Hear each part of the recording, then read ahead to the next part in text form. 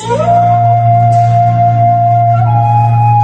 a new age world filled with delusions and wish fulfillment by morons in need of attention, renowned experiencers of high strangeness and podcasters Jeffrey Ritzman and Jeremy Vaney received invitations to a tropical paradise getaway called Paratopia. Little did they know, it was the same type of new age spiritual retreat they've been avoiding all their lives.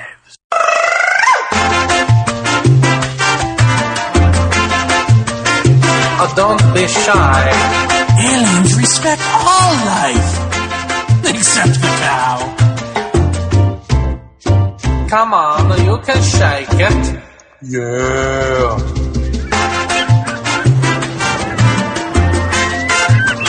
Of course the Nordics are vegans who love steak.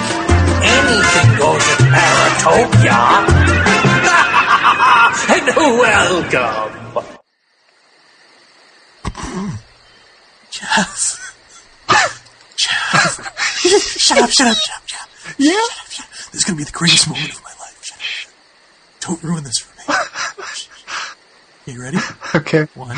All right. 2. Okay. 2. 3, push!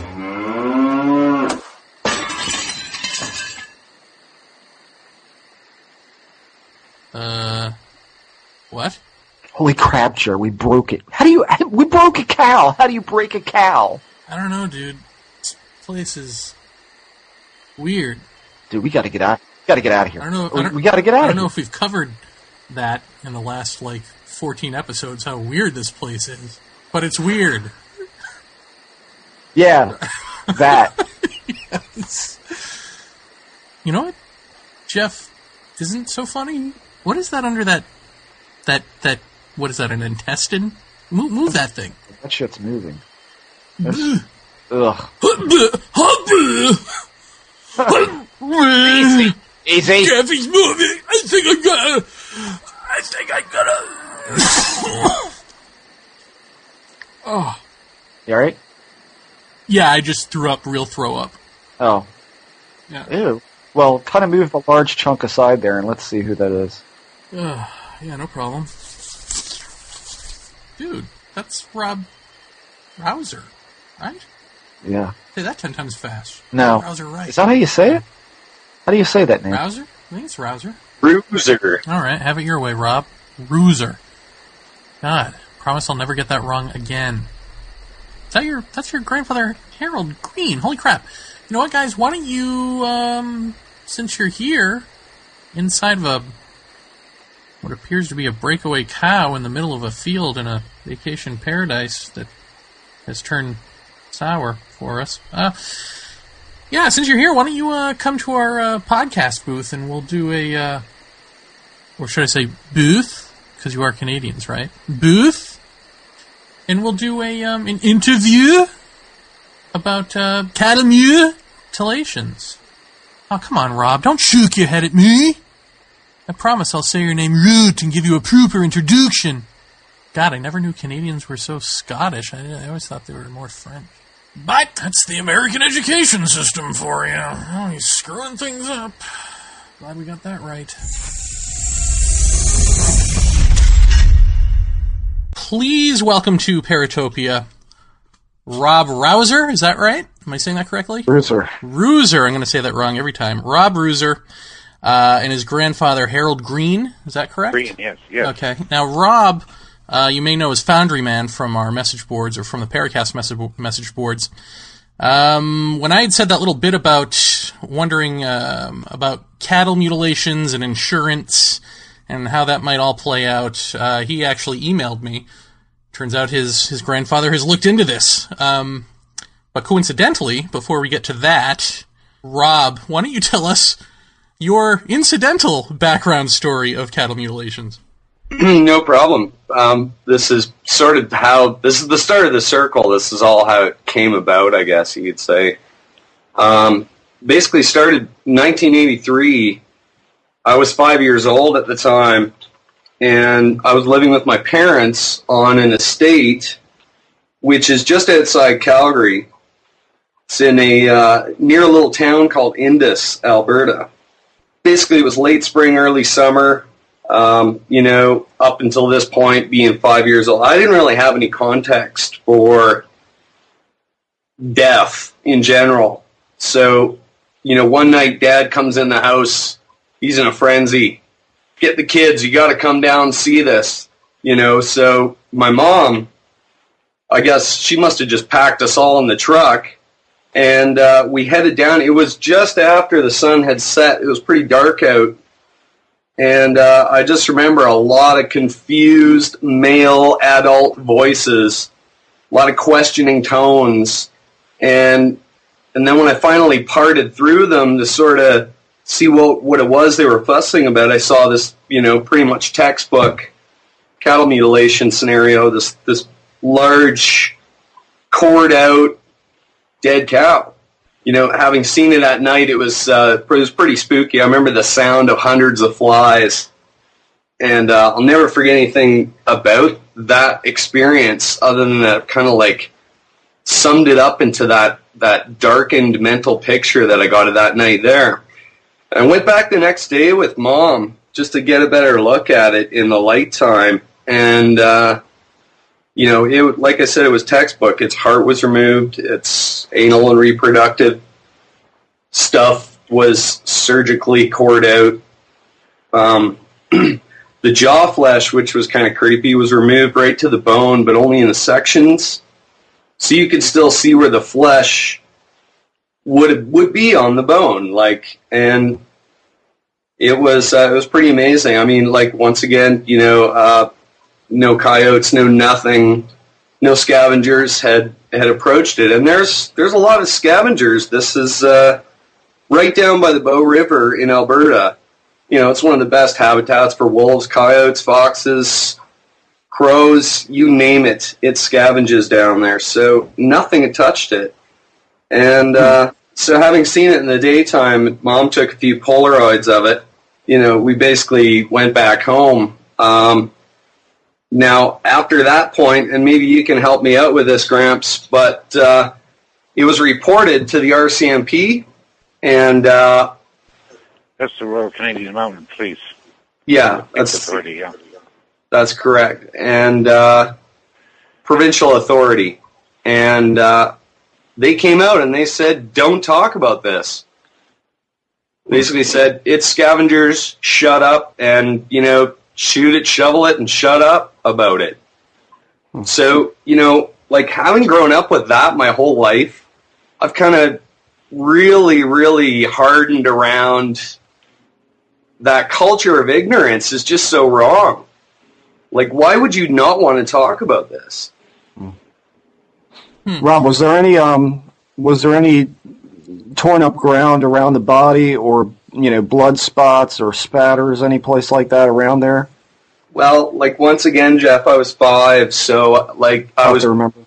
Yeah, I was probably standing there with my mouth wide open, stunned. I wouldn't have been able to check for the minutiae of it. I don't know, Grandpa, did you actually see that cow? No, I saw the photographs, and they were around here, but my wife tells me that all the photographs are still with your mother in PEI. She's got the pictures of it. And right. From what I gather from the images, you were 5 years old. It looked like a big cow, but this was a heifer, I think, about a year-old. And it probably weighed, I don't know, it wouldn't have weighed 600 pounds, I don't think. And a full-grown would weigh 1250, something like that, But I can see a 5-year-old looking at it and seeing a big cow there. But basically, yeah, big dead animal. Yeah, but at age 5, it's 6 times bigger than a dog, so it looks large to a young child. Mm-hmm. That were. But I saw pictures of it, and track of all of the cattle mutilations for the insurance company, okay? And that particular one, my daughter, your mother, was kind of worried about cattle mutilations because I had just casually talked about cattle mutilations and the response I got from the police and whatever. And like you say, shut up about it. And your father had told me at that time that the police was a woman constable and a man constable, I think, if I remember correctly. And they said it never happened. Don't say it happened. Don't talk about it, whatever. If you involve us in the conversation, we'll deny it, and you're in deep shit. You're in trouble. Yeah. Okay? Because this kind of things don't happen. Dad still doesn't talk about it. No. But the general consensus from police or from everybody that didn't understand anything was that the only thing they could attribute it to was a cult factor. Well, I cannot rule out with my statistics that cults don't go where my marks went to mutilate cattle. Okay. Yeah. Why would they? Well, let's get into your marks, Harold. First of all, when did you begin investigating this stuff? It was before this cattle mutilation? Yeah, I was in charge of a claims department at insurance company. I would work for them for 43 years. One of the tasks I had at one particular phase of all that years was animal losses. Okay, now we didn't specifically insure animal losses, but they were covered on a general insurance policy. People like Hartford Insurance specialized in cattle and hay and farms and whatever, the Hartford group. But I was keeping track of them, thinking to myself that if somebody would report one, I could single out what my thoughts were about what the deceased cattle, what attributed to the loss of the cattle. It's not hit by a train. It's not hit on a highway. Drowned in a dugout or something like that, where they store water in the ground or whatever. And I was keeping track on a map, and then I thought to myself, this is unusual, because there's a similarity between where one happens and the next one happens and the next one and the next one.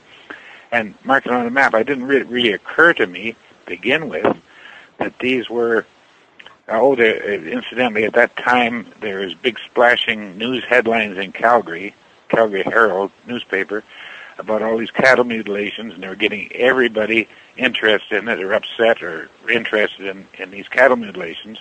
And about once a month you'd see an article where some farmer had lost a cow to mutilation. That was how you initially started reporting these, right? Or recording these? I started marking them down where they were and plotting them on a map. And I thought, well, let's see now. If there was such a thing as unidentified flying objects, and there were in Alberta sightings and whatever. In fact, in northern Alberta, they've got a circle built, so welcome back, don't phone home land here, for the youth. One town, I forget now, it's Vegreville or one of those towns in north of Edmonton, or up by Edmonton, in the northern part of the province. So I said, well, okay, now, if I was a UFO manager and I was surveying the whole area, I would pick up here at Mount Robson's, the highest point in the Rockies at 9,500 feet. I'd draw a line from there. So I drew a line from there, just fooling around, penciling, down to Pincher Creek, which I had one marked at Pincher Creek. Okay. A mutilation. Yeah, the next line went down to the south around Lethbridge, the next one down, and I got Brooks and Gem, Alberta, and all the way across the province. Okay, then I started to put dots on the map. Then I started on the horizontal, and I thought, this is strange. There's 40 miles between this one and 40 miles between that one. And look at these little squares, and one in every corner. I thought that seemed strange. And it kept persisting, and I thought, here's one. There's no dot in the corner. Okay, up by Rocky Mountain House. So I looked up. I went and got a map of the province that shows who owns the land. It's provincial ownership maps. So I traced out the owner of that little parcel. It was about a section of land up in there, 360 acres. And I marked where the dot was, and I phoned that farmer, and I said, I didn't talk about mutilations or anything. I just said who I was, from the insurance company, whatever. I said, investigating, whatever. And I said, did you have loss of an animal up in your northwest corner of your property? Yeah, he said, matter of fact, last fall, he says, we lost one cow up there. And he says, we went out in the spring, and he said, we found the carcass, what was left of it, he said, but we figured the wild animal, wolves or coyotes or something had attacked it. So, and I said, well, did you report to insurance company? No, nothing like that, he said. We just took it as a loss. We always lose one or two through getting snow drifts and whatever. So he wasn't concerned with it. But I marked on my map that it was true there was one there. Oh, well, that's not strange. Let's pick another one up here between this highway and that highway, right on main highway. It had a sign on it like 487 in a circle. And so I looked at it and I thought, well, the nearest RCMP to that would be to the west at 4 miles.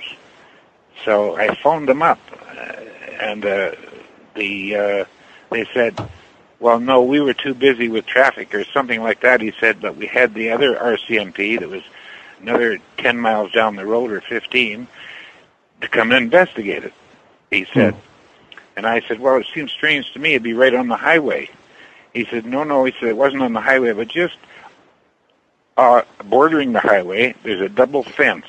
There's one fencing cattle from going onto the highway, and then beyond that, there's another fence that's so many yards wide where the farmer there, because there's an airstrip there, he says, and the farmer's got a fence off, so the cattle can go from one pasture to another through this narrow gap between the highway and that fence, right behind that 487 sign. And I thought, well, geez, isn't that remarkable? So that's two. And I took three or four of them, and phoned up people to ask them if they'd lost cattle, and they said yes.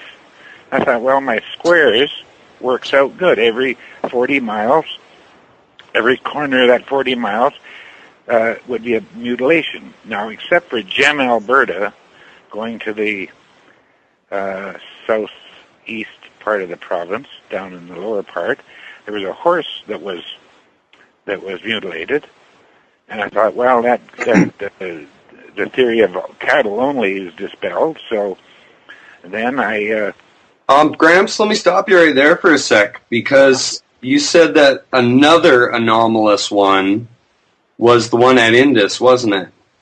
Well, I'll get to that, because these are all marked on my map at not 30 degrees, but 29 degrees.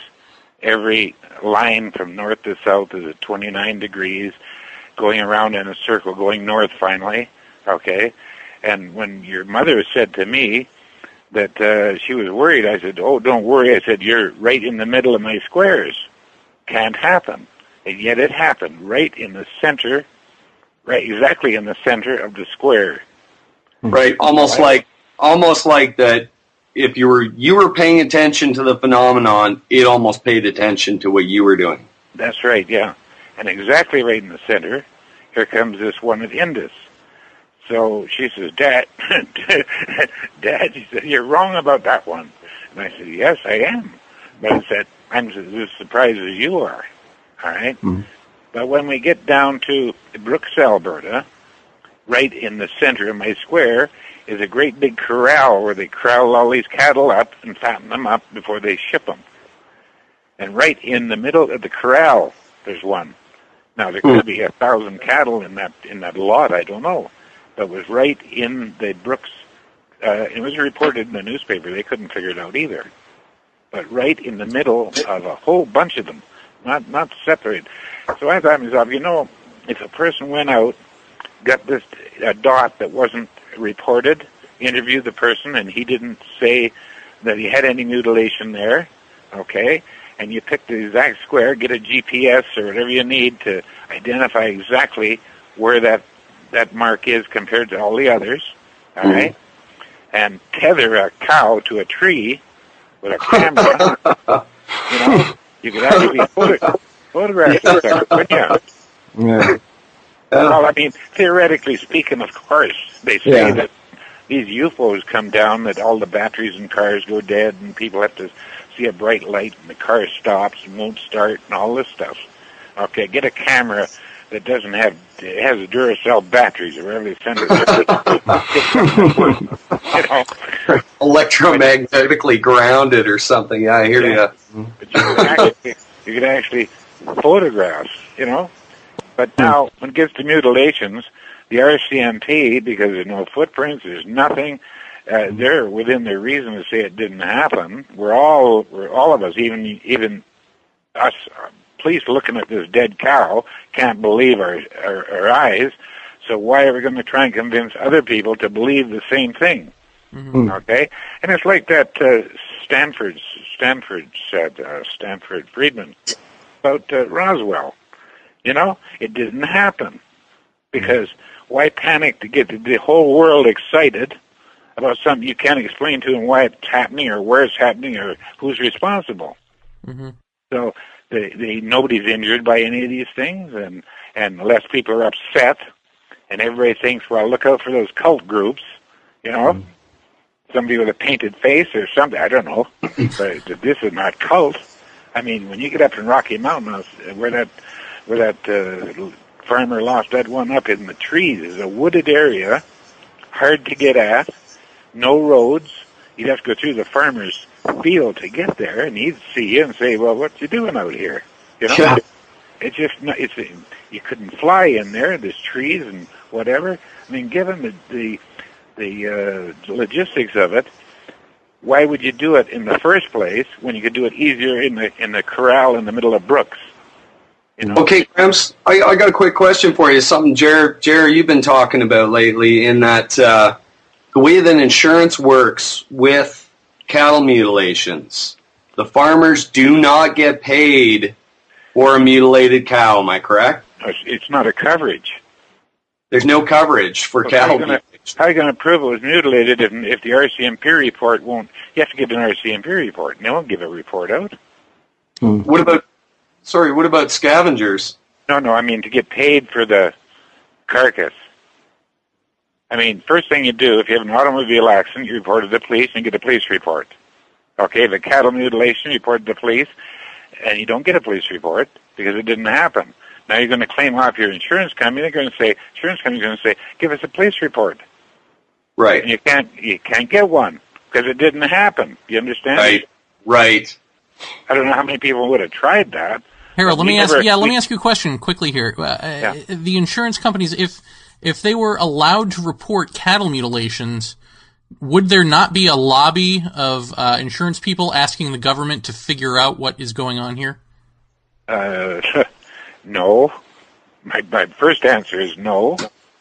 A lot of people were asking, not people that put their name down or be responsible for saying, I want an investigation, although politicians and like Stanford, he wanted all that stuff, the government to come out of the weeds and say it did happen. But nobody's going to admit it happened because, you know, they're not veterinarians. No one's going to admit it, but I'm saying it would insurance companies, they don't want to lose money. So do you think it's not a question of money. It's a question of probable risk. If they had a risk that they had to pay out on, they'd charge a premium for it. They'd be happy because they'd be charging premiums for people that didn't live in the corners of my squares. They'd get more money than they'd pay out. So it's not a question of reneging insurance. It's like hail insurance. You can buy hail insurance, and they plotted all the hail damage that ever happened in Alberta. And if you're up in an area that sweeps through the center of Alberta, there's 1,000 dots on the insurance company's maps, and they say it's going to cost you, we'll say example only, $10 an acre for hail insurance. But if you live in sunny Alberta, sunny Calgary, where there's no hail, or not very much, there might be $5, and that might cost you only $3 an acre.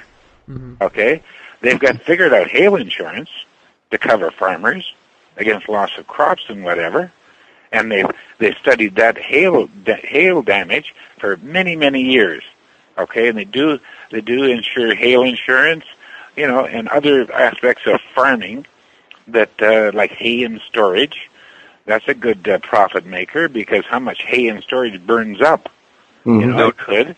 If the farmer wasn't watching and a prairie fire came over to his big mound of hail bales, but the farmer is very careful. He's going to build up a whole mound of hail bales. He's going to plow a field around it so that the fire doesn't destroy that or his whole farm, you know? They do that. Well, do you have any idea, or even just a thought? I'm sure none of us really know, but why they would, whoever this is or whatever this is, would return the cattle? And it's the same question. Why, if you're genetically sampling something, why don't you just pop down, take a blood sample?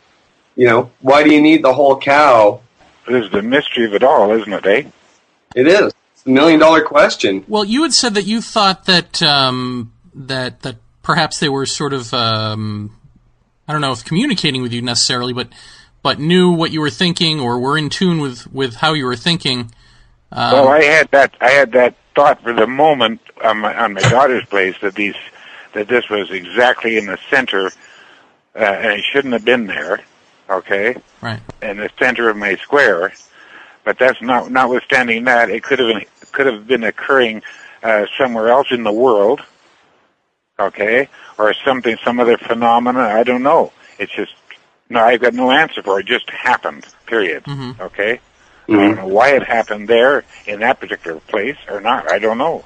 But here we are having this discussion now. I mean, right. In other words, I mean, Rob, you had said that you thought that your having witnessed a cattle mutilation was a coincidence to what your grandfather's been studying, but it sounds like it might not be. It sounds like it might be sort of a wink and a nudge in a way, right? Because it was in a place where it shouldn't have been.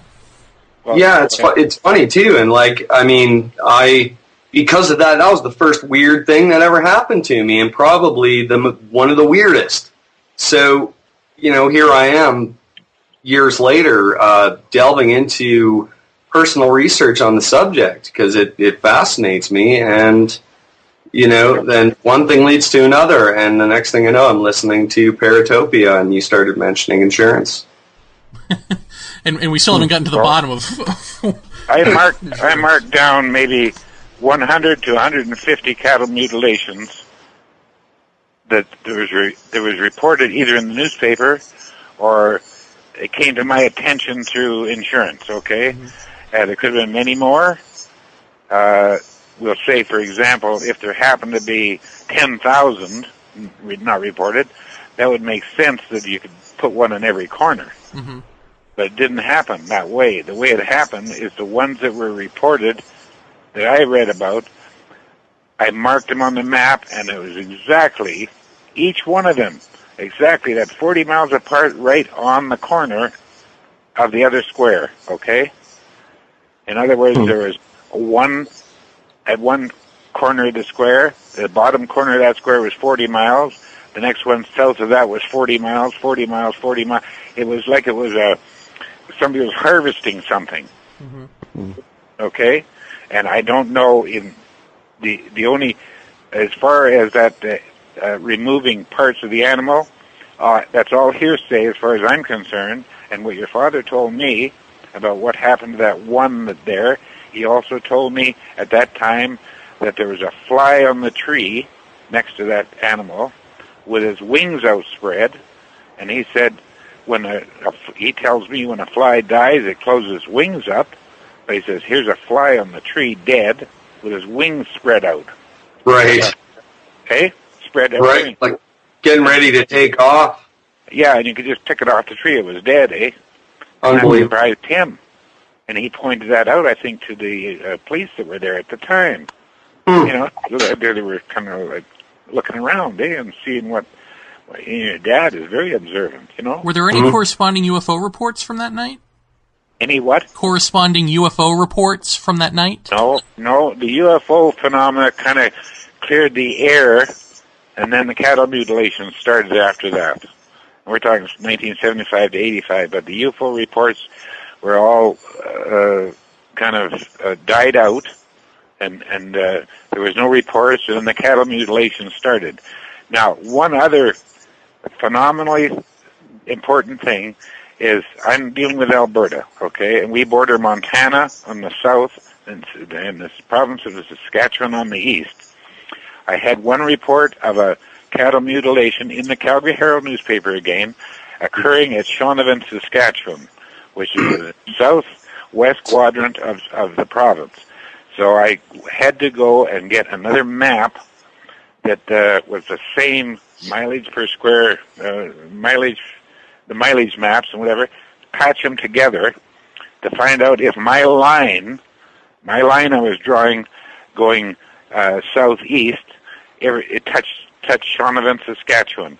When I lined up the maps and drew a map, the same phenomena occurred in Shaunavon, Saskatchewan, the next province, that was occurring in Alberta. The line actually lined up completely through Russ, through Red Deer, Brooks, Gem, whatever it was, places, all the way down through to Shaunavon, Saskatchewan. Like a big cross section. Yeah, that's 80 miles from the U.S. border. I presume the same kind of mutilations occurred in Montana, went through to the south, okay? But, unless you get reports or really do a deep, in-depth study or get a group of people to mark down where these are occurring and correlate the maps together, you might now find out that there is an intelligent system of harvesting whatever, okay? It could possibly be. You said there were cattle mutilations in Colorado. Is that a widespread thing at the moment?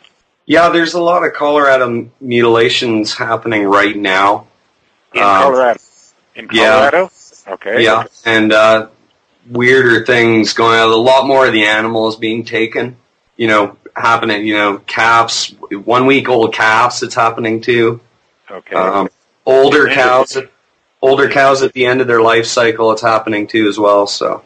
Okay. Is anybody recording where those are occurring? Are they too bad or what? Yeah. Well, Linda Moulton Howe's done a lot of the reporting on that recent bout of that stuff. Well, if you've got a central coordinating factor there, where it's happening, and more than that is the systematic. Is there any change in the schematics of one area to another, so nothing overlaps? Okay, but if it's a straight, everything case is the same, and you've got areas exactly where they're occurring. Okay, you may be able to draw a map. Well, now let's see. Oh yeah, one should happen here. Right, it's an applicable template that you have for this. Exactly.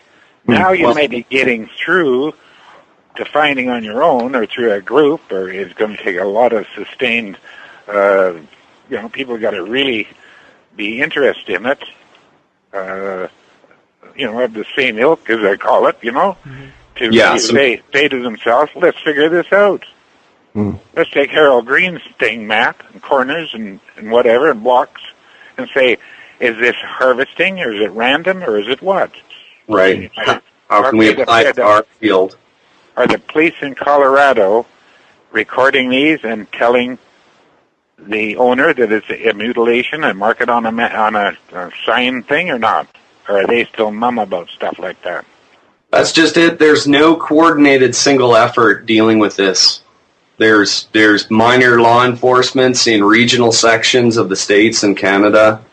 And I watched a documentary last night called Cattle Files, where, it was really postulated that this was the government doing this. And, it was a pretty bad documentary. I mean, talking a lot, but the basic point being that, law enforcement is, some guys are interested in it, some guys don't want to have anything to do with that much paperwork, I'm sure, at the end of the day.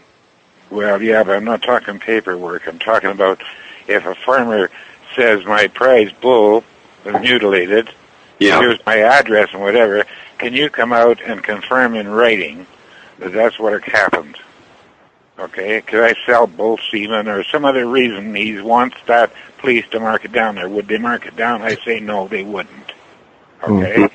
They wouldn't start the ball rolling because, you can't explain to mass populations. People in the city would do, not cattle. People in the city say, well, gee, lock up your kids now. If it isn't pedophiles going around, they're going to lose their genitals, I mean, mass hysteria. You got to avoid that at all costs. Mr. Green, I have a question for you. Now, I'm just trying to get a handle on the whole grid system that you worked up for the mileage between mutilation to mutilation. You're saying it was a 40-mile square. Now, was the square just orientated like north-south? Is that how it was laid out? No, because my initial starting point started in the northwest. And Okay. so when I draw my lines down, except going straight south, my lines went over to the east at 30 degrees, approximately 30 degrees, about 29 degrees. Okay. Okay, going east. Okay, and I didn't change that. I didn't move my focal point from the northwest over to the north, Okay. but I could have, but I didn't do it. I had one map, and I had a pencil, sharp pencil, and I was going east at approximately 39 degrees. Okay. Did you ever now you what you're basically saying is within that square, that 40-mile square, in one of the corners there's going to be a mutilation. Is that Right. That's what we're saying, right? Exactly. Yeah. Did you ever, when you were talking to the farmers who had the dairy cows, did you ever happen to make like a control call, just maybe call outside of the square in any direction and say, have you had any cows come up missing or mutilated? No. Okay. No, I just called the person on my dot. There should have been one there, and there was. Okay. Exactly, though, where I'd marked it. Right. Okay. I'm trying to establish, like, how prevalent would that have been, at all? I mean, I know that. See, I'm in Maryland, and here we don't have any natural predators that are going to go after a cow. Right. At least not where I'm at, because I worked on a dairy farm for a number of years, and none of those would. There's nothing. I mean, the worst we have around here is a fox, and a fox would get stomped his skull flat. So, so around here, I could see it to be really odd. But now, up in Canada, we have bear, wolf, all that sort of thing. And I have to wonder, how prevalent is the loss of cattle up there in this way? I mean, well, like I say again, I took 3 of them where I phoned myself to find out if they had a mutilation on my dot, and they said yes. Even phoning the police, and they said yes. Okay? And I didn't, you could spend thousands of dollars phoning people, okay, and getting nil answers, whatever. But for my purpose, I wanted to find out whether or not a mutilation occurred on my map, on my dots, and they did. Okay? At that particular time, I was just for my own satisfaction, right, that my theory was correct. Right, but sorry, just to interject for a sec, like, Jeff, you're more curious about how prevalent it is that large predators take cows out of the herd on a regular basis. No. Yeah, I know what you're saying. The one at Rocky Mountain House, he said he thought he lost it to predators. It happened to be on my dot, okay? The one by the highway, where the RC in the northern Alberta, with the highway, where I phoned the police, and they had that fence between the highway and back a few yards, that mutilation. There's no predators in that area. Right. At all. No. Plus, it's easier to say to some stranger on the phone, yeah, it's predators, not, no, it's a mutilation. No. This is why I'm saying to you that I don't believe it's predators. And that farmer said he believed he lost predators because he had lost cattle before the predators up in the mountainous area there, eh? Yeah, like it does happen frequently, and most farmers up here have a shotgun and know when a cougar is on their property. Yeah. So the one at Rocky Mountain House could have been a predator, but it happened to be right on my dot. Right. Okay. And what I'm saying is, I wouldn't even have mentioned it. I'd left it blank if the farmer said, "Oh yeah, we shot a wolf." Right. Or we saw wolf tracks or something, but nothing. He just said, we presume it was. Okay? And I was right on my dot, and I phoned him. I mean, Alberta's 188,000 square miles. And here I'm phoning, it's 800, it's what is it, 350 miles wide, Alberta, at the nearest point, that's average, okay? And from north to south would be 800 miles. Well, it'd be more than that, 1,350 miles. We got a hell of an area of land where if I've got one dot on a map and the farmer says to me, and I'm phoning him, and he says he presumes it was a predator but can't prove it, even mutilations, and that farmer probably lived there all his life and his grandfather farmed that, and to him a predator could be a UFO, and he'd still call it a predator. Right. Right. But I'm not concerned with that and the reliability of that one, nor the one where I phoned the RCMP and they said, the other RCMP investigated that one. It was a mutilation, but it's in an area where you build two fences. I think he said it was 18 rods, whatever that is in distance, a few hundred feet across, so the farmer could allow his cattle to go from one grazing field to another to the east. Right. And here it happened right, and there's an airstrip there, and right off the highway. Yeah, pretty narrow strip of land, like very highly coincidental. Yes, exactly. Well, what happened with the as far as your work, Harold? Did you ever have to get called out to go examine one of these cattle that were laying there? No. So you never did that? Okay. No. My object was to say, okay, what breed is it?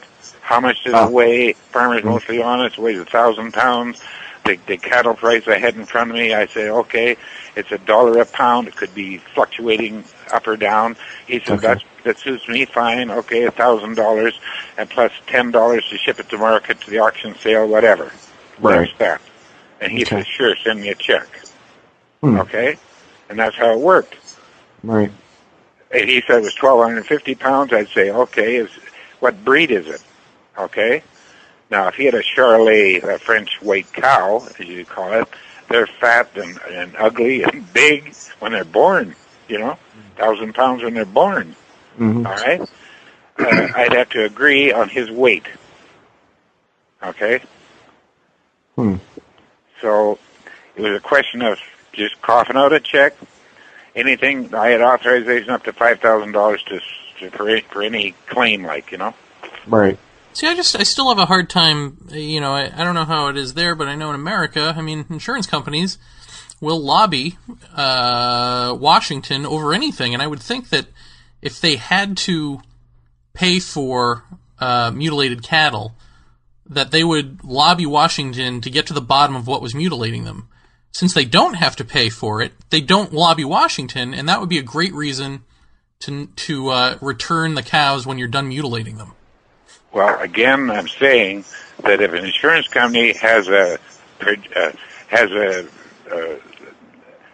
abundance of accidents on Highway X, okay, we have one highway in Calgary, the Deerfoot Trail. The speed limit's 100 kilometers. It's the only one, 110, I think, whatever, 100 kilometers through the city, where most of the places are 30 kilometers. There's we get a skiff of snow and there's 160 accidents because people are traveling too fast. Okay, but in Calgary, the rates are 4 times higher than they are anywhere in the province on account of the accidents. Insurance companies are making a lot of money, okay, off the premiums, and they can predict when we're all going to die, and they charge a certain premium for that, like life insurance. Insurance companies will always be there, and unless they pull an AIG on you and invest in something that's not proper, okay, they're millionaires. Okay, so quick question, Gramps. Would it not be to their advantage to offer cattle mutilation insurance? Well, you can insure pig iron underwater or get shot in a rope with a pirate. You could buy alien abduction insurance at this point. Yeah.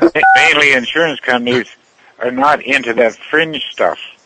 Yeah. Right. Well, also, how would you ever prove? I mean, for lack of a better word, I mean, we had a heifer on the farm I was at, and she wouldn't. The milk that she produced was crap if she ever did, and they got tired of putting up with this one because she kept jumping fences and wrecking shit, and eventually they slaughtered her, and just because she was more trouble than she was worth. Well, I could very well see, if a farmer's got a freezer full of meat and he doesn't need, he needs some money, he's going to off one of his heifers or one of his bulls and call it a mutilation. I mean, frankly, it wouldn't be a whole lot to core the rectum out of a cow and rip out its jaw muscles and stuff. I mean, Pretty big at that point, yeah. I mean, who are you blaming for it? It's kind of like an open invitation to file a claim because there's no explanation for it. So.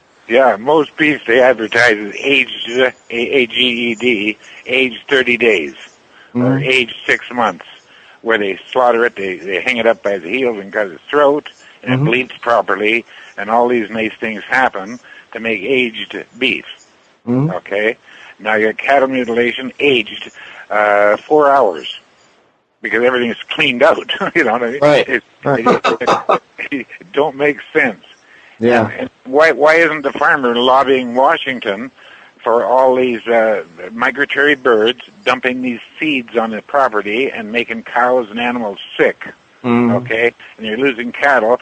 If you talk to a veterinarian pumping out stomachs of horses and cows and sheep and everything else, the average, they say that the average cow that they slaughter has so much iron in its stomach, one stomach or the other, and it's barbed wire and everything. They munch and eat it, and they take tons of stuff out of cows, okay, before we get it, okay? Yeah.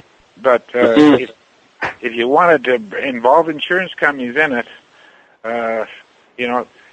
you see, a successful insurance company, and my boss, he died when he was 94, okay? And he told me, he says, Harold, he said, a successful insurance company is one over 100 years old. Yeah. Okay? If you're not over 100 years old, you're not successful. So what you think you know about risk-taking and what you don't know, there's a big wedge in between there, and you got a lot of underwriters saying, oh, look, boss, let's underwrite mobile homes. Let's underwrite these. Okay? And say, gee, that sounds like a good idea. Somebody's building these motor homes. Okay? A motor home is built from the inside out. You can't repair them because they're built from the inside out. When they start to build them, the last thing to go on is the skin, or right. The inside. Well, pardon me. Everything is built inside out. If you start to repair them, you got problems. You got to take the whole thing apart. It's not like a Ford car. So, if you get smoke damage in a trailer or a small fire, usually it's a total loss. But they're not worth much, maybe $100,000, so forth. Okay, so you run statistics on insuring motor homes, and then finally you say, okay, the premium is going to be so much money to cover all these losses where they were complete loss, and we thought we could repair them and whatever. And you make a study of it, and you say, why are we insuring mobile homes? Well, because people have to have insurance to get banking, to get financing. Okay, oh, that's the reason. Okay, so let's put the premium as high as we can. Same with cars. You got to have a license to drive on the highway. Now, at one time you didn't. Montana was the last state of the union to say they'd respect the green card. And the green card meant that you were insured in those days, in the 70s, 5, 10, and 1. $5,000, $10,000, and $1,000 property damage. Today, that wouldn't cover a rear view mirror. Okay? Right. But in those days, they had a green card. Now, you could drive with a green card and a license, and you didn't have to take out an insurance policy unless you had an accident where you're responsible. You have an accident, oh, this guy's had an accident. Oh, now he's got to take regular insurance. Oh, it finally got around to all the places in Canada and the United States. Montana was the last one to have the green card law. There's a different green card than the working card, but they called it the green card. And as long as, because there's place people in Montana would drive for all their lifetime and never go into the city. and never Hey, had an Gramps? accident, so it didn't sound reasonable to charge them for an insurance policy, and they didn't. Sorry to interject there, Gramps. I just got a quick question. I know when I was talking to you about this earlier, I was asking you if you had ever thought that this would be the military doing this to cows. You asked me that? Hey, nothing to do with military. Who's got military these days? Who ever had military? We never had any military in these areas. We got a military base east of Calgary on the way to Saskatchewan, as you know. Okay, where they put British troops in and train them now, and we have up in the north we have Wainwright where they train the Canadian forces and they're confined to base all the time. Where I take a military from there, they ship them down to Petawawa, Ontario, and then overseas for peacekeeping. Nothing to do with military. And military is a lot of it. You don't find highly educated people going through these base camps and taking military training with rifles and whatever that would have a clue what we're talking about. Not a clue. Except one might have happened on their phone. But generally speaking, they're not ginned up to this thing. Most people aren't. They don't know. You know, oh, so-and-so had a cattle mutilation up. Where was it? Oh, up here. Oh, gee, well, we've got to watch our cattle, I guess, or what? No, RCMP said, don't worry about it, whatever, cult groups, CULT groups, whatever, oh, well, don't go near there. Stay out of the big cities. Do this and do, people generally don't react to things. They got other things to do. Well, Harold, did you ever look into correlations between the lines that you were drawing and, for instance, I don't even know if you're familiar with ley lines or, supposed Earth grid lines of intense, magnetic anomalies, that sort of thing? No, there's been no earthquakes, no anomalies in Alberta. And as far as I'm concerned, these cattle mutilations, from what I've read, happened in Canada, went all down through the States. They've been in Europe, they've been in other countries, okay? And there's nothing to indicate anything with any earth vibrations or anything. There's no correlation to that at all. Harold, what's the on your grid pattern that you had worked out that you traced these mutilations, corner to corner? Was there any sort of chronology order wise to these things? I mean, no, the chronology. No, they didn't happen. One here and one in the next spot. Right. There was one away up here and one away down there, and then away west here and one way east there. No, there's no given pattern, and this is what I was trying to develop. Whether there was a pattern to it. The only pattern I could develop was their exact distance apart. Okay. And they're on a square, right? And if you could work that out, you'd have something. Right. I didn't have enough input into it, we'll call it, from all sources to know where other ones might have occurred. But I'm sure if they did, they would be on my squares. That's the opinion I got at the end of it, except for Rob's one at Indus, which was exactly halfway through. And that was the only one that I heard of. But these happened in British Columbia as well, going to the west. And it happened in Saskatchewan and Manitoba to the east, Ontario, all through Canada and down through the States in the 70s and 80s. It just kind of like covered the whole North America. Right, you gotta wonder why you need so many cow parts.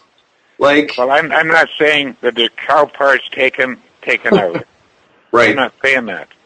If I've got the capacity to go in with a surgical knife and not cut a hair in half to take the anus out of a cow, if I had that precision doctoring, okay, I could dispose of the parts the same way. I could, maybe I just turn them all into dust.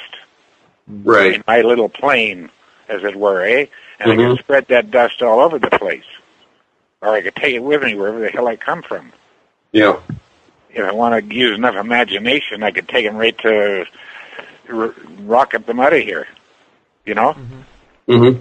But I'm not saying those parts are in somebody's freezer.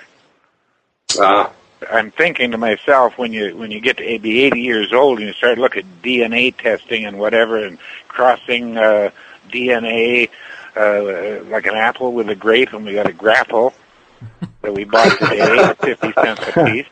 You know, it bites like an apple and tastes like this. You know, and then you get people like the geneticists, like Cargill, developing new strands of this, that, and the other thing. Okay. Beefalo. they could be 1,000 years behind their own technology. Somebody else could have had that or have it somewhere else. And I could take the genes from cattle and horses and mix them together. I don't know. Who knows? I never heard of a case, though, of a sheep being done, or a gopher. I've heard of a sheep. Or a bird. There have been cat mutilations, yeah. Cats, yeah, I was going to say that. In Texas right now, there's quite a lot of them being reported. I mean, people do love their animals, so a lot of people are talking about excised in half cats with all the organs missing. It's pretty creepy stuff. I can't imagine a kid finding that the next day, how traumatizing that would be. Well, I don't know. I never heard of that one, but everything's new. Nothing's new in this world, you know? That's true. But how about fish? Yeah. Right? There's no way to report on that one, is there? That could have happened first, and they said, to hell with all this fish. Let's find some beef somewhere. Wow, look what we found. You know? You mean they're not vegans? Yeah. They're not what? Vegans? Vegetarians? Yeah. Not mediums. Did you say? Oh, never mind. Okay. Well, gents, unless, Jeff, do you have anything else? I certainly find the one that appeared in the middle of a square to be a little bit telling for what happened. I mean, you say you only find them in a corner of the square, and then somebody mentions the center, and boom, there's one in the center. I mean, that certainly seems to fall in line with what we think about. No, I didn't say it. I didn't say it was in the center. I said it was in the center. If you cut right through the center of my square. Right. Okay, but I mean, I'm saying it's in the center of the square. I didn't really think about where it was in the middle of the square, or the side of the square. But it was right at the, we'll say, 40-mile square, a 20-mile diced right through it. Right, exactly. Well, I mean, still, all in all, I mean, that's pretty close for something being inside. Could very well be in the middle of that square. I'm not sure. Mm-hmm. Yeah. Yeah, no, I hear you, Jeff. It definitely speaks a lot about what you noticed yourself and your own personal experiences about how paying attention to it pays attention to you. Yeah.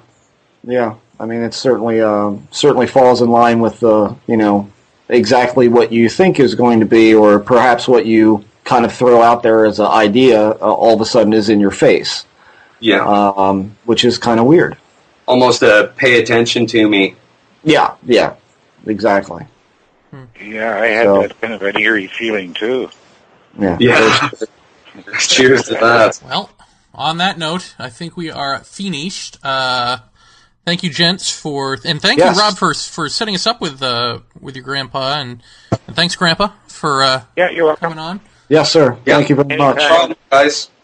Best of luck with the show, and I really think you guys are doing some good with this. So, thanks. Carry on. Thank you. Thank you very much. Have a good night. Maybe we should get you to paratroopia into that place. Oh, there it is. Thanks again, Gramps. Bye for now. Bye. Bye now. Well, I talked to Gramps about this over Easter dinner and stuff too, and he was saying if anybody's listening, anybody who wants to research this, he'll take the time to sit down with his template and go over it. I know there's a lot of, he was kind of a little nervous there, and I know he was just kind of going, but he does have quite a template for how this happens. So, Rob, let me ask you something. I mean, why I asked the question about a test call outside of the radius. Yeah. Is because, you know, how many of these go unreported or, I mean, I can tell you the farm I was at, we did have one cow that ended up dead. Nobody saw anything. Nobody knew what happened, but, the thing that I saw was, there was definitely flesh removed from this cow. Right. And she had developed some kind of stomach issue. Like your grandpa said, these things, they'll eat anything. Yeah. Including your jeans, which I found out one day. Yeah, it sounds like you're a lot with them, yeah. Yeah, and the thing is that when you're talking about a cow that's been dead, just say 3 days, in June around here. I mean, June around here is pretty damn hot. Yeah. And it's not unlike, you know, I likened it at the time to what they told us in high school about the Civil War soldiers way back in the day. You know, these guys, they laid out in the sun, they bloat, the skin tissue becomes incredibly thin. Yeah. Varmints tend to enter the picture at some point. Birds are definitely going for the tongue, eyes, and ass of these animals.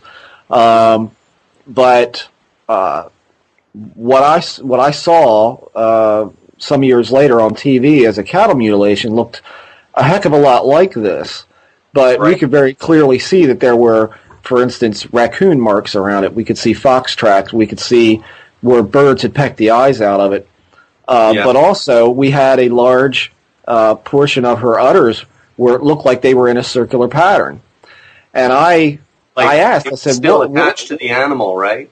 Yeah, and I even asked, well, the man who owned the farm. I said, "What the hell does that? You know, it's like perfect. It's a perfect circle. Did you cut on this or something, or what's the deal?"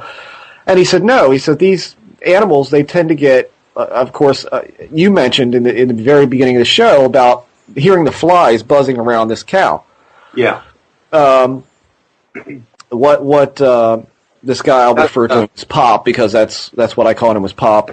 Pop told me that essentially flies will get into the animal by any means necessary, and you know, within a matter of hours they can lay larvae that then turn into maggots, and maggots will literally core this thing out from the inside. Yeah. And he said what you're seeing there is them eating. They're actually enzyming the edge of that thing, and they work in a circular pattern, which has kind of always been my hang-up with cattle mutilations, is that invariably you find these things and they're dead. You know, how long have they been dead? How long has the head been missing out of the count? I mean, I'll be honest with you. I mean, we counted them pretty much every day, and I don't remember missing her. Yeah. And then all of a sudden there she was. But it must have been a matter of hours that she was dead, but yet she had some of the characteristics of what they talk about.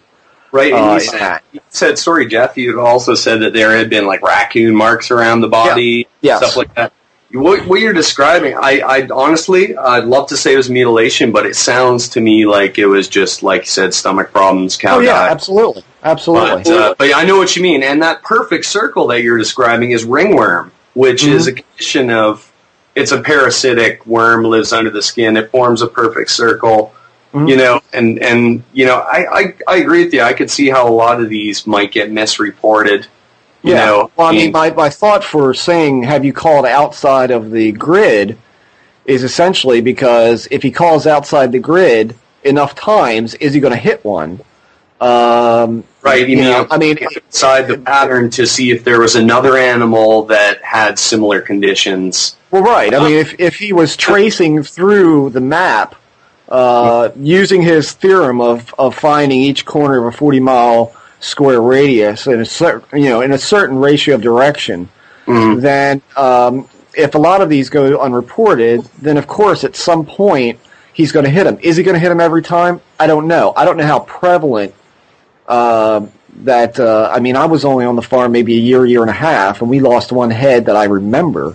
Yeah. But I mean, I don't know how prevalent it is to lose a head out of a herd. I don't know. So it's curious to me that I have to wonder, had he called outside of that grid, would he have found, you know, something else? I mean, is he too confined to the ratio of corner, 40 mile, 40 mile, 40 mile? Right. I have to wonder if I called right. Yeah. If I called out right now. I see what you're asking, totally. I mean, it's a tough call because, like you said, it's dependent on what's missing, really. I mean, if a guy's, like, it's a prized stud bull that somebody's, you're going to pay a little more attention to it than not. Absolutely. But I hear you, like, applying that formula to that, like, he was calling the spots, like he said, in the corners, straight on. And maybe, like, I don't know the circumstances, maybe there were farmers that had reported dead cows in the area, but not particularly mutilated.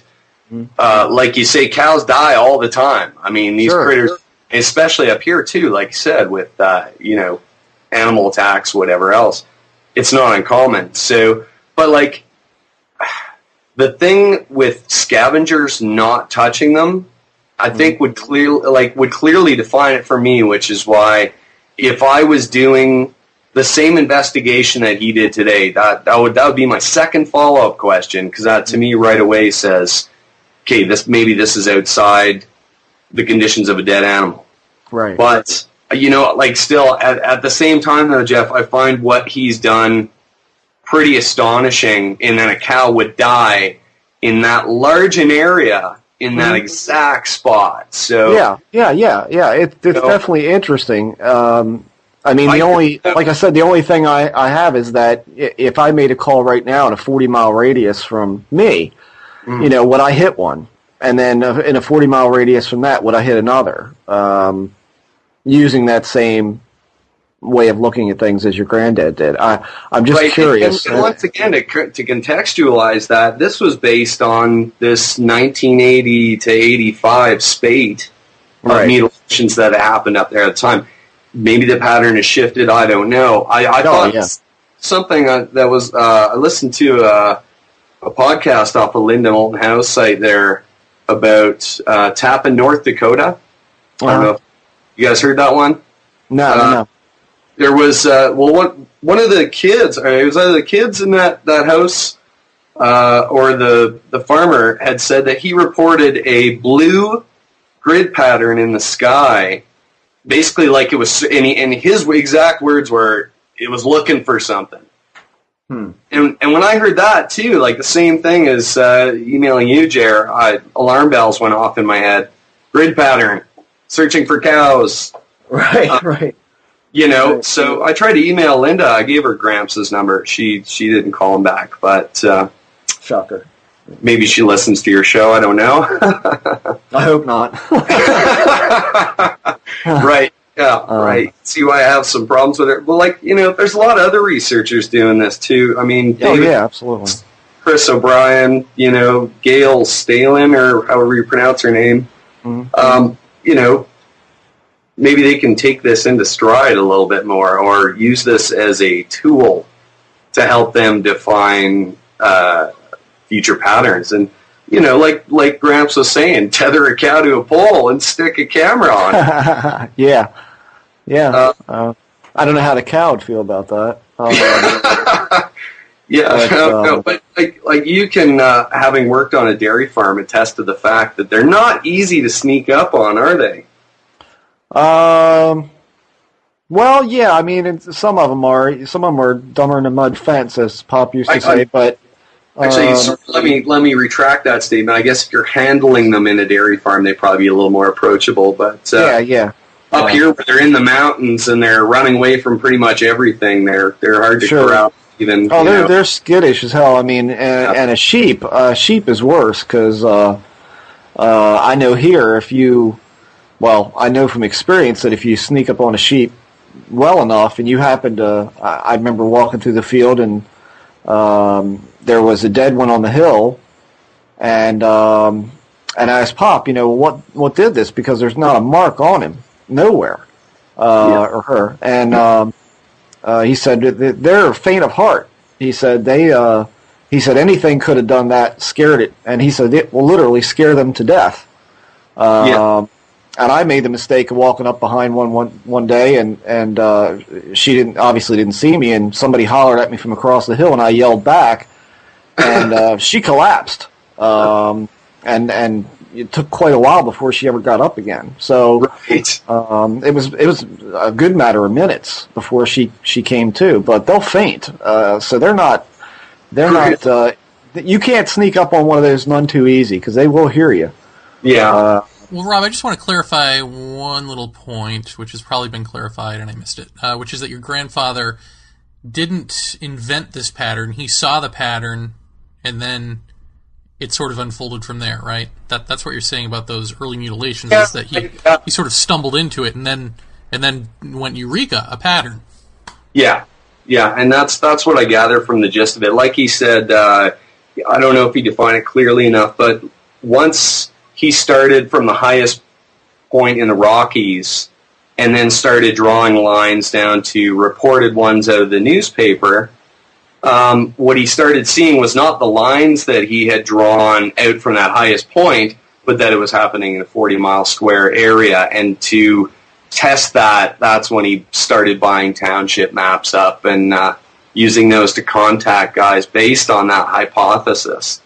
Now, and I got to say, the guy, he's a smart guy. He's not by any means a scientist. And this is pretty amazing to take that much free time to go and buy those maps, call those guys up out of the blue and talk to them that no one wants to talk about. Right, Right. I don't know. I hope it's of some use to somebody who's listening. Yeah, I'm sure. Sure it will be. I don't know how I'm sure of that, but I'm sure it will be. And as you guys continue to talk about, I know you guys have mentioned a lot about it might be the military, it might not, to that end of it. And I'm still, I have no idea who's doing it. I thought I knew, I thought I had a handle on it, and then it's like, no, it's just as bizarre. It raises as many questions. As soon as you get an answer, there's like 5 more questions. So yeah.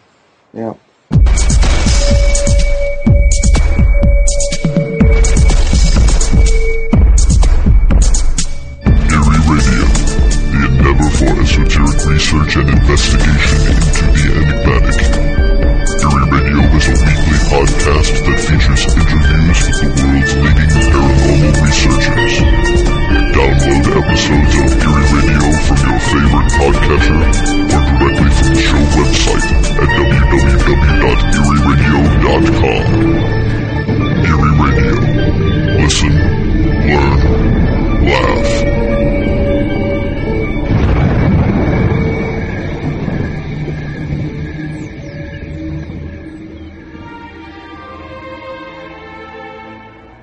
Greetings. You are about to enter the noosphere. A roundtable stream of consciousness podcast on subjects related to and inspired by the paranormal, metaphysics, and science. Join us for our broadcasts or visit our website at www.noospherepodcast.com, where you can download past episodes and join in our discussion forums. We will break your mind.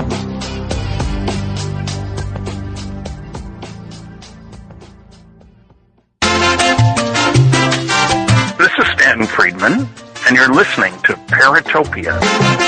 All right. Cattle mutilations, Harold Green, and go. So, number one, let's get it out of the way. I certainly appreciate Rob and his granddad, Mr. Green, coming on to talk to us about this, and it was interesting.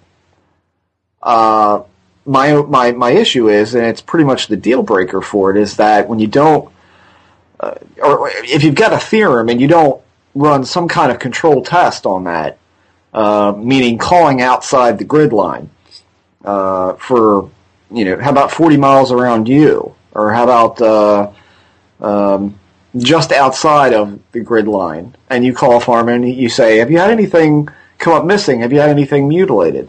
Why, yes, I have. If you don't do that, then it almost renders the whole idea useless, because I don't think we can know.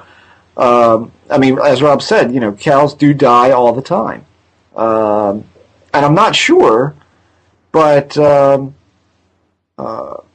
have to wonder if the cows that were dead, based on the 40-mile corner theory, were they mutilations or were they just dead? Dead from what? What were they dead from? Were they mysterious circumstances or not? And then the fact that they have no chronological order is also hinky at that point. I mean, we can't verify that this is. It's interesting, yes.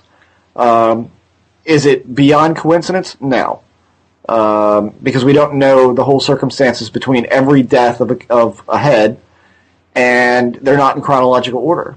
So one could have been from 1980, one could be from 1977, years apart. But I would think up there, when you're talking about a cattle area, I would think just about every farmer at some point or another is going to lose a head. I mean, that just stands to reason. They don't live forever. They're not fragile animals, but they get sick, they die, and as they said, they're talking about acres and acres of land that these things have to roam on, and it is easy to lose them. I mean, I lost them. I mean, we lost the one on 10 acres. I don't understand how it's hard to sneak up on a cow if cattle tipping is something that people do. Well, that's when they're asleep. I mean, when they're... So couldn't a predator sneak up on them? Sure, absolutely. When they're asleep, yeah. I mean, if they're laying down, absolutely. I would never approach one and it not know that I was there. It would turn its head and look at me, but it didn't go anywhere. Because they were used to being milked all the time. So I grab one, bring her back to the milker, do the job, and take her back out. But, I mean, could you go up? I mean, I hate to say it, but I've slapped many a one in the ass that didn't know I was there. Still talking about cows, right? Yes. Oh, okay. And they were plenty surprised when I spanked them. If they're out there and they're they tend to rub their head a lot on fence posts because they get flies around their eyes if you don't keep their eyes clean. Everybody's probably seen that with horses and stuff like that. They're always kind of like moving their head around or shaking their head. So occasionally a cow will find a bush or a fence post or edge of a gate to rub its face on. And when they do that, they don't know their own strength, and they'll tear the gate right off if you're not careful. Or sometimes they just stumble into the gate. So you go up behind them and crack them on the ass and get out of here, and they take off. They didn't know I was sneaking up on them, or they would have looked back at me, and they didn't. So it's easy to sneak up on cows, at least from my experience around here. What it's like out there, I don't have any idea. But there's also the third issue. Then is that there's no control for what a mutilation is. I mean, if you ask a farmer, hey, was there a mutilation? And they say, well, predators got to it. And then you say, well, did you see the predator? And they say no. Right. That doesn't mean anything. Right. Well, 9 times out of 10, you wouldn't see it anyway. I mean, especially when you're talking about nocturnal predators. They're going to take what they can drag off and go. Now, if he had said that the cattle or the whatever, they exhibited the signs of mutilation, some sort of surgical procedure. Right. I mean, none of that's qualified in this. I mean, that I can tell. I was thinking that Mr. Green had gone out to the site to, I don't know, kind of do that insurance guy thing where they examine the cow and all of that, and I thought maybe he had done that, but he hadn't done that. So it's really hard to qualify the grid system theory that he's got based on, number one, no control calls outside of that grid, and also not being able to qualify exactly what does a mutilation mean. I mean, I would say that if every person, that he called inside of his theorem there, said, yeah, I had one show up with the rectum cord out of it, and there's no blood, and everything looks like it's been cut with knives. Okay, it's a little weird. It's still not out of the realm of possibly being more widespread than what he's seeing, because he didn't control call outside of that grid. I mean, I can't overemphasize how important that is. And you go to a crop circle and you have bent nodes and bent nodules, and you've got higher than background radiation, and you've got overlapping weaving of the stalks. Okay, cool. You don't just take the samples inside the circle. You go outside of that circle by 200 yards, and you take one there. And then you go another 200 yards, and you take another one. That's just an example. I would probably go, X amount of feet, and just continue out. So we could say, is this an absolute isolated, just say a circle formation? What is the characteristics of the grain inside, and what is the characteristics of the grain outside? If they're the same, then maybe this isn't as paranormal as we think. Same goes for this grid. If you don't make those control calls outside of your theorem, you have no way of knowing if your theorem is a theorem. So it almost, like I said, almost renders it useless to a certain point. But I certainly appreciate them both coming on the show to talk about this, and something may yet come out of it, because if somebody out there is investigating these things and they want to try that out, I'd be very curious to see if that pattern shows up anywhere else, or if it's just showing up for Mr. Green. I don't know. So I leave the door open, but I find it kind of very suspect at this point that we just don't have enough information on how this was conducted, or control calls, or what's the qualification for the mutilation. We don't know any of this. Like I said, I will put this out to the list. Right. And if any of them fish want to bite, they'll bite. Right, exactly. Get into contact with them. So what's going on in your life, Jeffrey? What's going on in your life? I wrecked my car on Easter. Right. Right. 50-mile-an-hour head-on collision with a deer. Jesus. Everybody's fine. My wrist is swollen and hurts, and I'm bruised on my knees. My son was with me. He's fine. The deer didn't fare so well. She was killed on impact and thrown out underneath my car, took 3 steps and collapsed beside the road. I did not collect the meat. That's good. Why would you collect the meat? Well, I mean, I've never hit a deer, but I was with a guy at the time. We hit a deer, and he went out, threw it in the truck, and we took it to a butcher. So sometimes if certain internal organs are not ruptured, the meat's good still. It's fresh kill. So, but I can guarantee you she had serious internal injuries from hitting. And unfortunately, she was going away from me at a certain point, and I was trying to slow down because she was still in front of me, but then she just literally made a right angle turn and just laid right into the front of the car, which, right front passenger side, and tore the front fender all to crap, and broke the headlights, dented the hood, and then when she came out underneath, she put a nice big dent in my trunk. So she was toppling end over end. She's a big one, though. Had an ass on her about as wide as a lawnmower. So now, is this a real deer, or is this when you see like eyes of a deer, but it's an alien? No, it was a real deer. Real deer that you hit. That's right. Yes, it was not an alien of any sort. I find that suspect. Right. Maybe we can drop a grid, and if in another 40 miles, I may hit another deer. Yeah. That's my contribution to the show. Aside from that, let's make mention of the raffle. Correct. Go on. Folks, go to www.paratopia.net, and at the very top of the page, you will see the raffle for Marley Woods. And we have a very kind and generous man wrote us, who I'm I'm always forgetting the name of, and I'm going to the site right now, so please excuse this short. It Mark is Braband? Mark Braband, that's right, Mark Braband. I remember. Mark, I'm sorry if I don't say that name right, but Mark donated 3 gorgeous prints, all high strangeness related.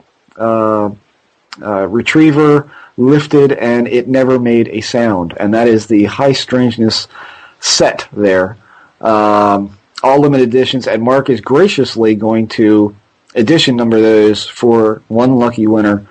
Raffle tickets are $3 a piece. You can buy as many as you like. On the right-hand side of the screen, you'll see the Marley raffle, and the amount's already filled in. And you hit Make a Donation, and we will put your name on a little piece of paper, throw it in a hat, and we're going to draw those, well, a week from this airing of this show. So we'll definitely be announcing the winner on the website and the message board. So get in there and buy them tickets, because they're all of the money is going to Ted Phillips and the Center for Physical Trace Research to set up cameras and equipment in Marley Woods so that we can all watch what's going on out there. And my Nintendo Wii, is that correct? That would not be correct. No, that would be stealing, and you'll go to jail. In fact, I am nowhere near the PayPal, so... And Ted would probably beat you to death. So, so get in there and get those. And is there any way that we can buddy up with perhaps like AboveTopSecret.com if we advertise them? AboveTopSecret.com.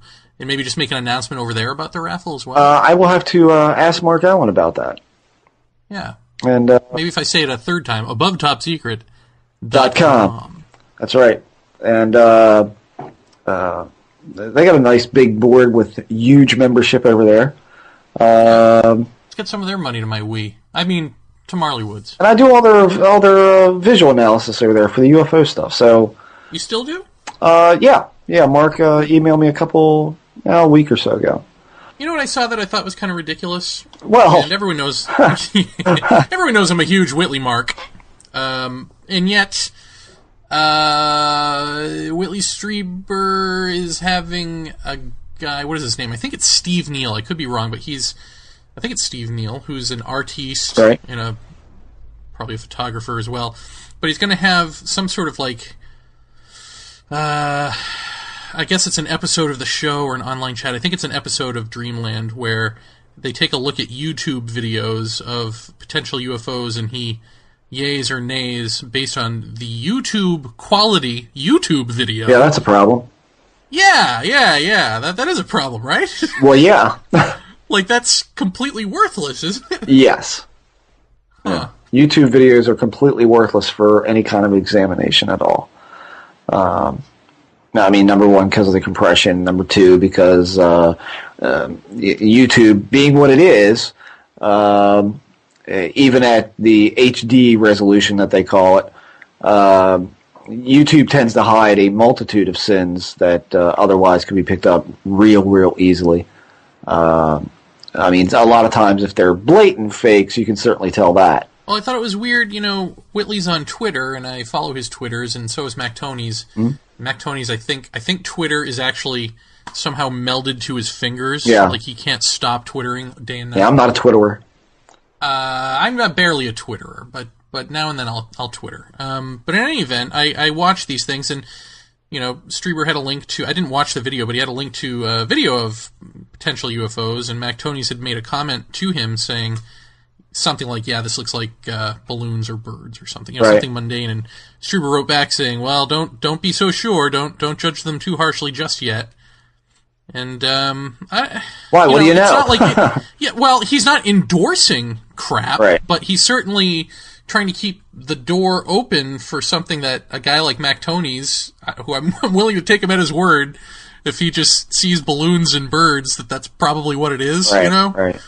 I don't understand why Whitley sets himself up like that. I think. Why would you? Well, is it for this episode with Steve Neal where he's going to look at this footage and? Well, maybe. I mean, I think. First of all, I think Whitley is an incredibly smart man, but I think when it comes to certain things, he's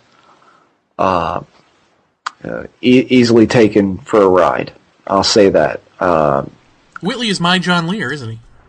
No, I don't think he fits into that category, but I think that... No. I mean, but I was just thinking about what Friedman had said about Lear, which is, I've been to his house, and I just think he, basically the same thing, I think he just, takes too much at face value, which, although I don't believe that about Lear. I think Lear's a con man. I don't think Whitley's a con man. Well, I just think that, I think Whitley gets a little bit... And it happens to a lot of people. It's not just like this is the way he is. This happens to a lot of people that when they're so inundated with weirdness, that sometimes it becomes difficult to negate certain things. You become somewhat less critical sometimes. And I think when I first noticed that about Whitley was way back at the Hale Bopp thing. He got kind of on board to a certain degree with all of that on the Art Bell show, and and of course we know how that all ended. But well, to be fair, apologist. That was because that was all from Courtney Brown, who I don't know if you read his 2 books of remote viewing. Well, yeah, so completely detailed. It's so easy to get sucked in and say, yes, this is what aliens are. This is what they're doing. This is where they're from. Yeah. This guy has it. Yeah. I was doing that at the time. I was like, holy crap. Yeah, well, at the same time, Whitley was the one who was telling people to meditate at the Comet. I didn't know. yeah, well, I'm pretty sure that's what I heard. I thought he was just supporting the photos that Courtney Brown gave to him. I don't know. All I know is that all ended very badly, and Whitley was kind of the tandem with Art Bell and Courtney Brown. That was all Not to be an apologist again, but it didn't really end poorly. Did we really need Heaven's Gate? Were they really serving society in any positive way? You are a bastard, man. Oh, sorry. I wasn't even referring to that really. I was just, essentially that there wasn't anything really there to speak of. It was just a comment. But don't tell Bo and Peep that. I don't think we'll be telling them anything.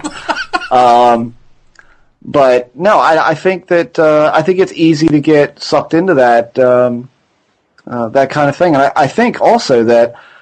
Well, I think a lot of people recognized that Whitley was going to be a voice in this, and he still is.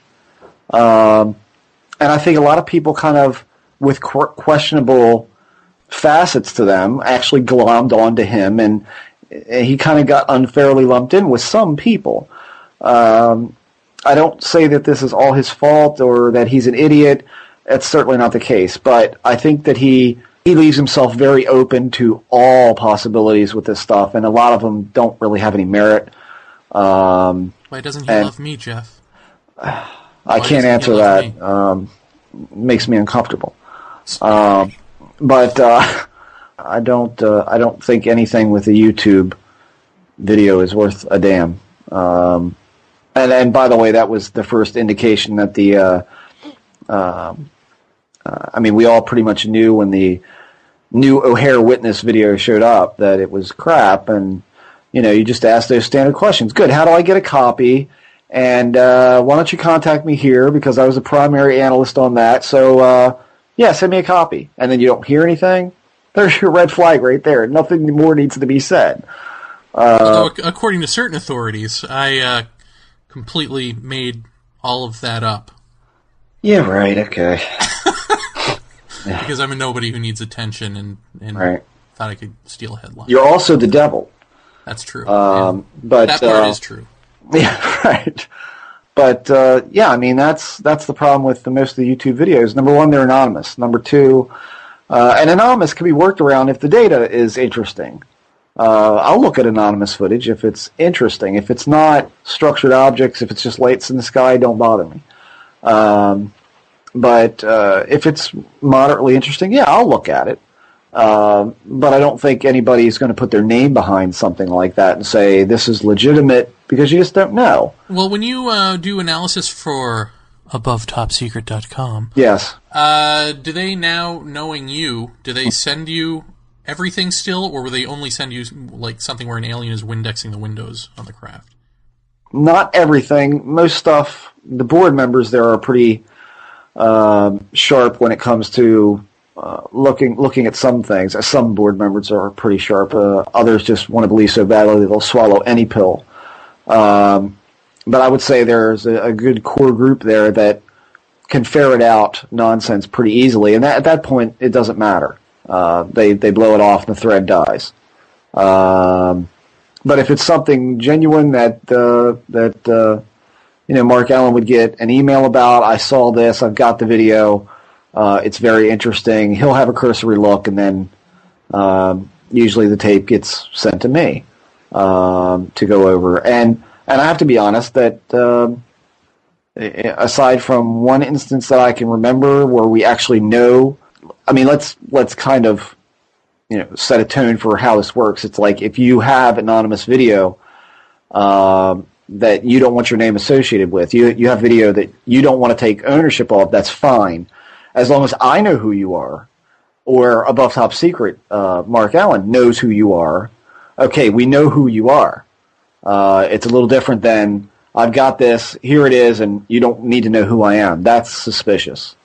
But if we know who it is, then you don't want your name out, that's fine. We'll work with that. And we did have that not long after O'Hare with a set of 4 photographs that were probably the most interesting of the ones that I've seen. And wouldn't be that special. They do show a structured object, but wouldn't they're special for the very final shot, which is shot number 4, which nobody could even see where the object was until I pointed it out, and it's in between a bunch of leaves and sticks in the trees. It's almost out of sight. And I said, well, that makes it interesting to me, because how far is someone going to go out of their way to fake a shot and fake it badly to where the object is mostly obscured? That's not something hoaxers usually do. And they were very interesting, and we knew who he was. And I would say that's been about it since then for interesting things. Looked at some of the Kokomo footage, most of it airplanes, stars. 2 instances that I can think of were definitely odd, but looked very much like to me of like a plasma type of light, like an Earth light type of thing that more coincided with the earthquake that happened out there. And so that's kind of what I have to put it to. If you can't stand up to a skeptic and say, I can't explain this, then you can't really call it anything paranormal per se. Let me just throw this out to you. This is a post I just wrote for our forum. I haven't checked it to see what the reaction is, but it just dawned on me as I was dealing with unfunny people in this very field of ufology. How weird it is, and I know that you have the sense of this too, on just a sardonic, ironic level, that these beings that we call aliens or whatever have that type of humor. They have a sense of humor about them that seems to be at our expense, but nevertheless. Yeah. And we don't. Ufologists don't. Just how weird is that? I mean, I don't know. It just struck me like we're always talking about how ufology needs an enema and how they need to laugh at themselves more, laugh at the situation more, or see the humor in things. And it's like, who in ufology does? Oh, I know. The aliens. They seem to get it. And not just on that sardonic sort of personal level, but also, I mean, technically, on the level of, here are these beings from wherever they're from, and they won't even tell us what they are. They won't even tell us what species they are. I mean, it's just incredible to me. I mean, to me, like, the more I think about that, the funnier it sounds, Like, could you imagine going to another planet or going to another dimension and not even, you can communicate with these people, but you're not even going to tell them what you are. You're not even going to identify your species. Well, it's just ludicrous. Well, the reason that most ufologists don't have a sense of humor is because it's a volatile field, and a lot of times you don't feel like you can afford to be funny or off the cuff about anything, because everything that you say basically gets reprinted, reposted, taken out of context. Look back at what little bit I did with the Meyer stuff. I mean, it's to have a sense of humor in that kind of involvement is ridiculous, because absolutely anything that you would say, and that happened. I mean, guy has taken things that I say completely out of context and then turns them around and posts them. But that's different, because that's a cult mindset. Where, sure. They are humorless by programming. Yeah. Well. I mean, mass public, you also can see that same kind of trait in a lot of ways. You may get 5 people who laugh back at your joke, and then you'll get 3 other ones saying, "What's he really mean by that?" I think that's the reason a lot of them are so deadpan serious. But as we know, if you can approach some of these people in a social situation, they're very funny people and laid back and interesting. And it's sort of on my mind because we want to go to this here X conference, right? And it's like, you've got like Steve Bassett debating John Alexander about what? Right. You've got all of these self-important, self-involved people, some of whom have credentials and some of whom don't, some of whom are complete charlatans, some of whom are not. Right. And they're all going to be up there dancing at the stripper pole for us and talking about what they think they know. And the object of what they think they know is sitting back and going, "We haven't even told you what species we are." Right. What are you talking about? You don't even know where we're from. You don't even know what space we're from. Well, they're interpreting their data, and I'm making those little quote marks with my fingers. So, that's what and their data, flawed or unflawed, is their own. And, unfortunately, a lot of people make a lot of postulations that don't enter into, well, I think, or it's my opinion, or maybe it could be. It's always, let's see if you remember this quote. It is absolutely, positively, without question, extraterrestrial. I'm sure you'll remember who that is. Steve Bassett. Yeah, and not a freaking clue what it is. Again, you begin to sound like the Merovingian from the Matrix movies. You came here because you were sent. You only know what you know because someone told you. That doesn't always cut it. Rarely cuts it. That's the unfortunate part about it. I think it's all polluted. You know that. It's all polluted. There's no getting around that. But there will be good people there to talk to. So, I'm looking forward to that part. The rest of them, you don't go into the auditorium, That's the best thing I can say. Just don't. Unless they invented a Metatron, then you have. Well, then you have to, but that's comedy fodder at that point. Right.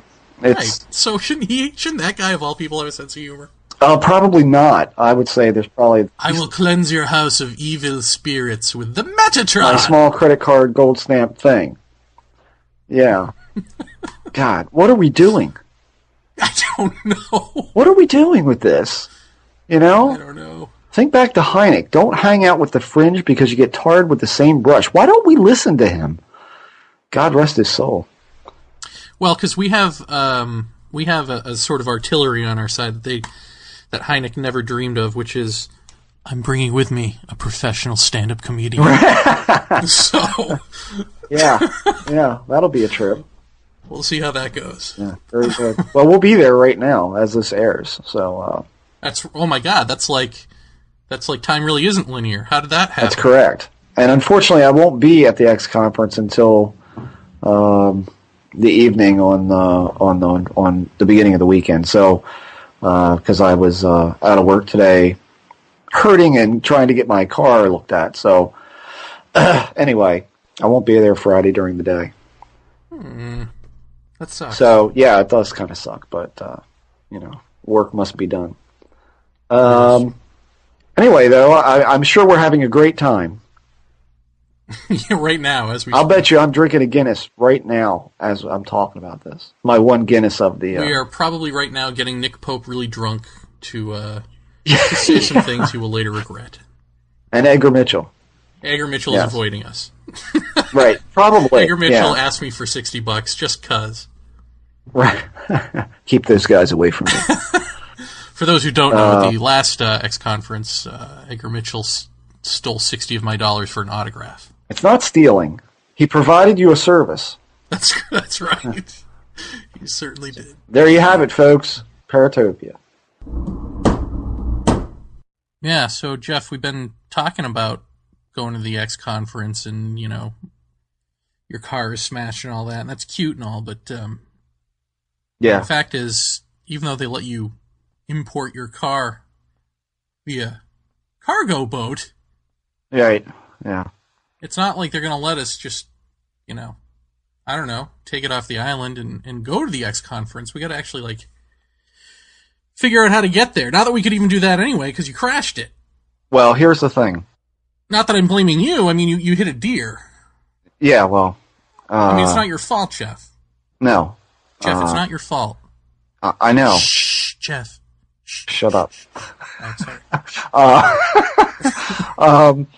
No, here's the thing. It's a 1989 Ford Thunderbird, and they're so you can fly us out of here. They're rather large. I'm thinking. Here's what I'm thinking. Go on. Have you noticed how much cork there is on this island? Like natural cork. So what if we made a big raft on the bottom of the car and we paddled the car home? What do you think? I think you're the dumbest person I've ever spoken to. Okay, thanks.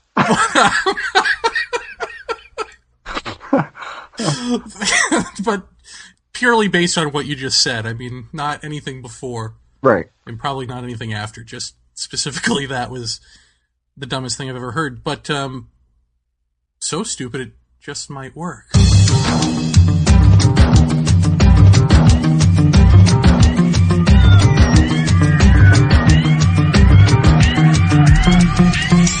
Will Jeff and Jeremy sneak around the island and build a cork raft out of Jeff's old totaled Thunderbird?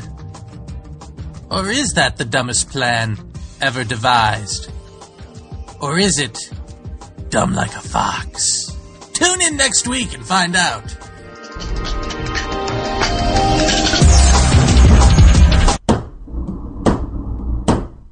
That's the construction of the raft in the background.